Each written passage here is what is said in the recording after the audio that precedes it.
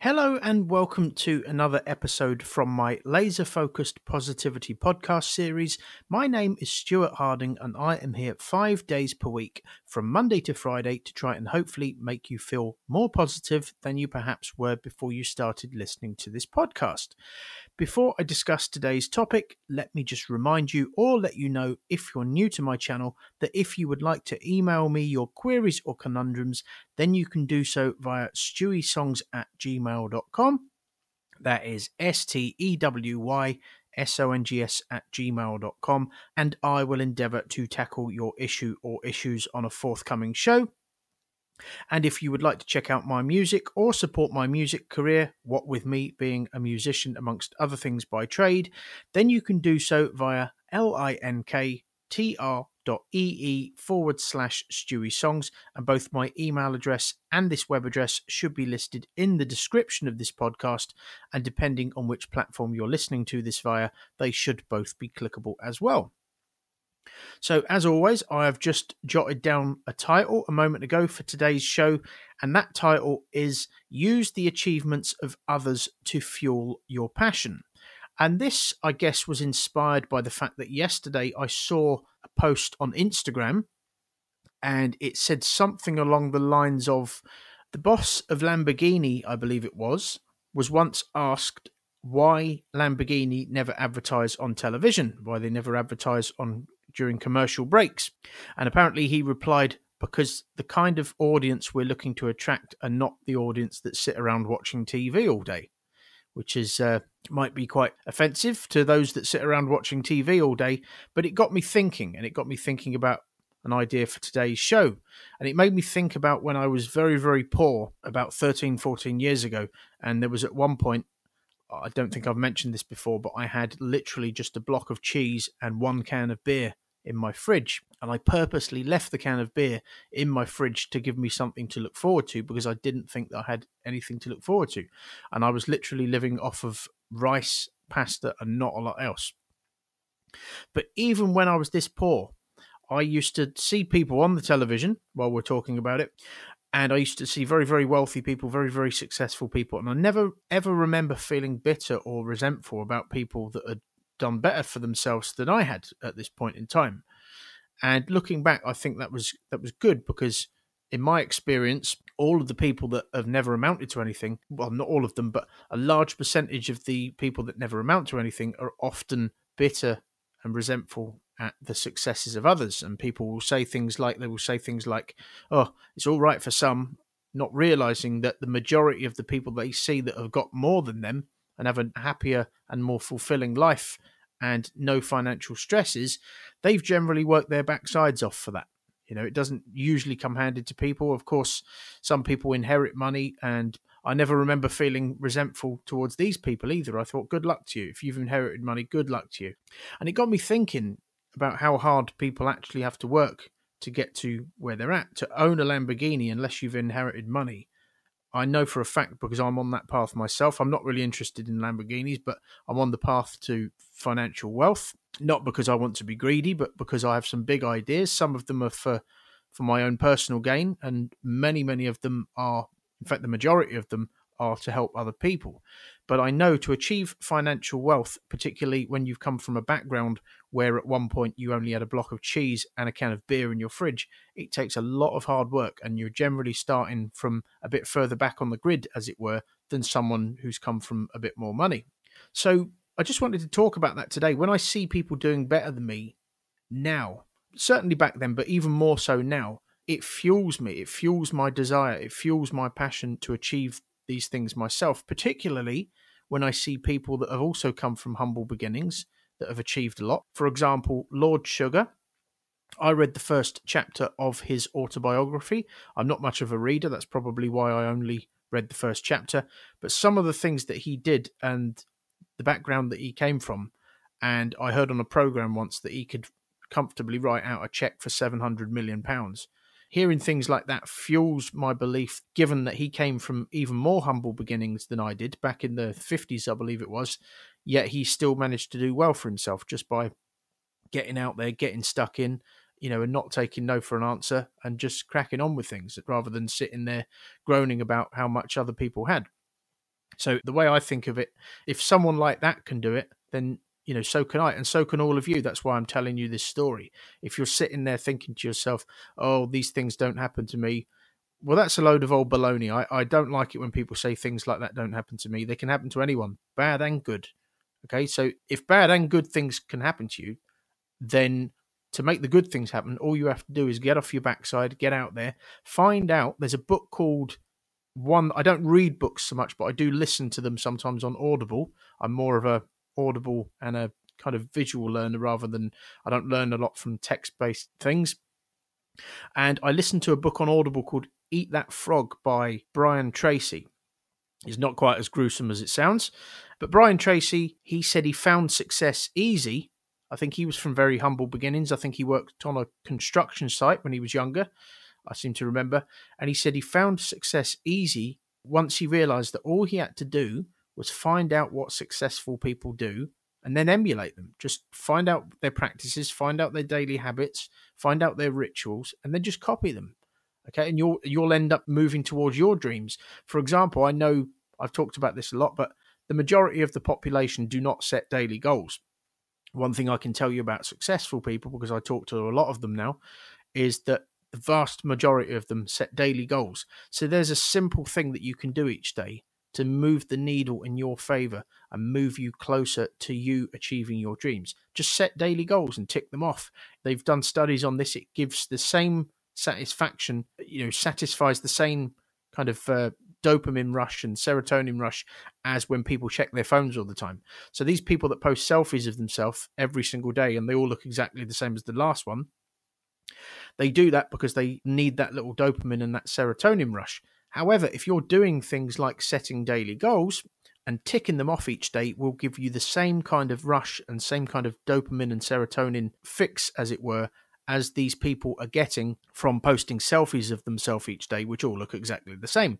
And you're actually moving forward. If you're just posting selfies all day, you're not actually getting any further towards your goals or your dreams. Whereas if you set daily goals, you are. So do things like that. Just copy successful people. Find out what they do. Ask them. A lot of celebrities, the ones that actually reply to people, they're probably used to people sending them messages like, "Oh, please reply to me. Please reply to me. I love you so much." That probably gets boring after a while. And if you ask them something like, "So what's your daily routine? What sort of things do you do?" If you ask enough of them, one or two of them will reply to you. And I know this because my partner has sometimes received messages off of famous people because she contacts them, she speaks to them, and she speaks to them in the way that you would anybody else. If you speak to them normally rather than blowing smoke up their backside, as it were, then you're more likely to get a response, as I say, because the whole starstruck approach to celebrities probably gets a bit boring after a while. I wouldn't know. I'm not there yet. So yeah, use the achievements of others to fuel, your own ambitions and your own desires.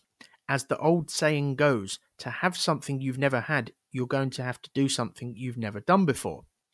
And just going back to Lord Sugar quickly, one of the things I seem to remember from his autobiography is that I think when he was very, very young, I think he was like 7 or 8 years old, I think he said that the road outside his property where he grew up was being dug up. I think they were doing something underneath the road. They were changing it because apparently up until this time, they were using something under the roads which was flammable. So they were digging the road up to get rid of this flammable material. I don't know what it was.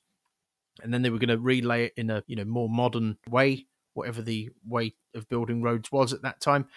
And he went over to the people that were digging the road up and he said, "Oh, what are you doing with that stuff, the flammable stuff?" And they said, "Nothing." And he said, "Can I have it?" And they said, "Well, you can." He said, "But you better take it by tomorrow because otherwise we're getting rid of it." So he came along with I think it was his brother or his sister's pushchair, and he took a load of this flammable stuff, this material, whatever it was, took it away with him, and he went to one of the shops, the local stores, and he said to this store owner who was selling kindling for like starting fires, he said, "I've got something that's better than your kindling." And the shop owner apparently laughed at him.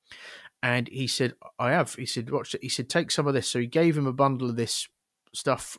What he did first of all, just to fill in the missing part of the story, is he got some friends around, and I think this is rather shrewd. You might call it a bit tight-fisted. He got some of his school friends around that had axes, or their parents had axes, and he got them to chop up this stuff that he'd salvaged into like kindling sticks. And then he took it down to the store owner and he told the store owner, I've got something that's better than your kindling. The store owner laughed at him. And cut a long story short, he ended up selling this stuff to the store owner once the store owner realized just how flammable it was and just how good it was at starting fires. And that's how he started making money at the age of 7 or 8 years old. How many people would actually do that? How many people would have gone over to where somebody was digging up a road and asked for some of the stuff? I think as well, he went down to the scrapyard when he was about 11 years old. Sorry, he used to work at this place, and he worked at some place, and there was a bag of wool outside being left outside to be taken away. And I think he asked his boss, I think he said to him, "What are you doing with that wool?" He said, "Well, it's just getting chucked out." He said, "Well, can I have it?" And they gave Lord Sugar the wool, and he went and took it to the scrap dealer. And apparently the scrap dealers used to take wool in those days, and he got money off the scrap dealer. And then when he found out a day or two later that the scrap dealer had actually not paid him what the wool was actually worth, he actually went back down there and he said, "You've ripped me off." He said, "I want this much. This is worth this much." And the guy apparently threw some more money at him and told him to clear off. So this is the sort of thing you have to do if you want to make it in this world and you want to be what you see on the TV, be some of these entrepreneurs or whatever it is on the TV. You're going to have to think outside the box. You're going to have to stop waiting for that roast duck to fly into your mouth, as it were, to use an analogy. I once saw a quote about that. You're going to have to catch the duck. You're going to have to cook it first. You're going to have to do things like that. You're going to have to do things that other people won't do, like approach people and say, "What are you doing with that?" "Oh, nothing." "Well, can I have that?" You've got to think outside the box. Everybody's applying for jobs, getting a CV or a resume, applying for jobs, going through the same old route, and everybody's finding it difficult. Most people are finding it difficult. You have to think outside the box. When I was out of work, I lost my job in a factory. I ended up getting gardening jobs. With the help of my granddad, I went around asking people if they wanted their garden doing, and through word of mouth, because I did a good job. I didn't know much. I still don't know that much about gardening, but I know how to make things look tidy and I know how to not kill things. Okay, so I did a good job, and people used to look over the fence and say, "Oh, that's nice. Can you do mine?" And I go, "Yeah, I'll do yours." And before you know it, you've got a string of garden jobs. You have to think outside of the box.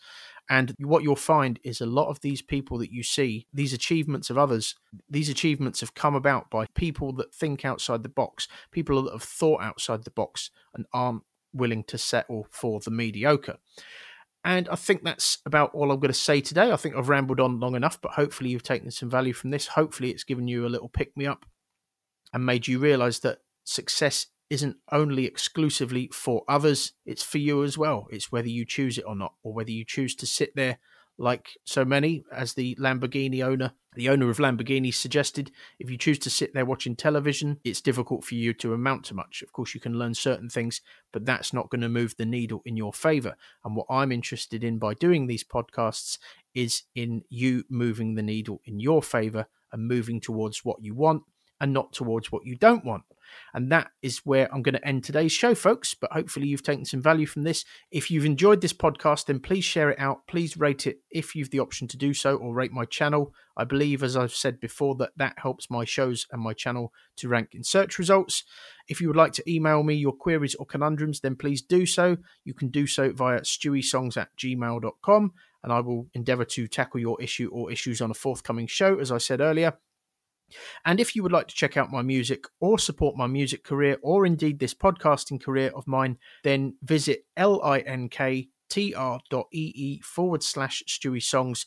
And I would greatly appreciate it if you would choose to do that. If you click on that link, there is a whole list of links that you will be taken to, and you can literally just take your pick as to what you choose to click on. There's a whole bunch of things there. There's ways that you can support me financially if you wish to. There's links to my merchandise, which I created myself, and all of my merchandise has the quote on it: "Shyness is the thief of dreams." Some people seem to like that one, and it's got a picture of me underneath playing my guitar. And beneath these links, there are links to my music streaming platforms where you can listen to my music for free. And below that, there are links to my social media, which is also free as well. So feel free to check me out on social media if you so wish.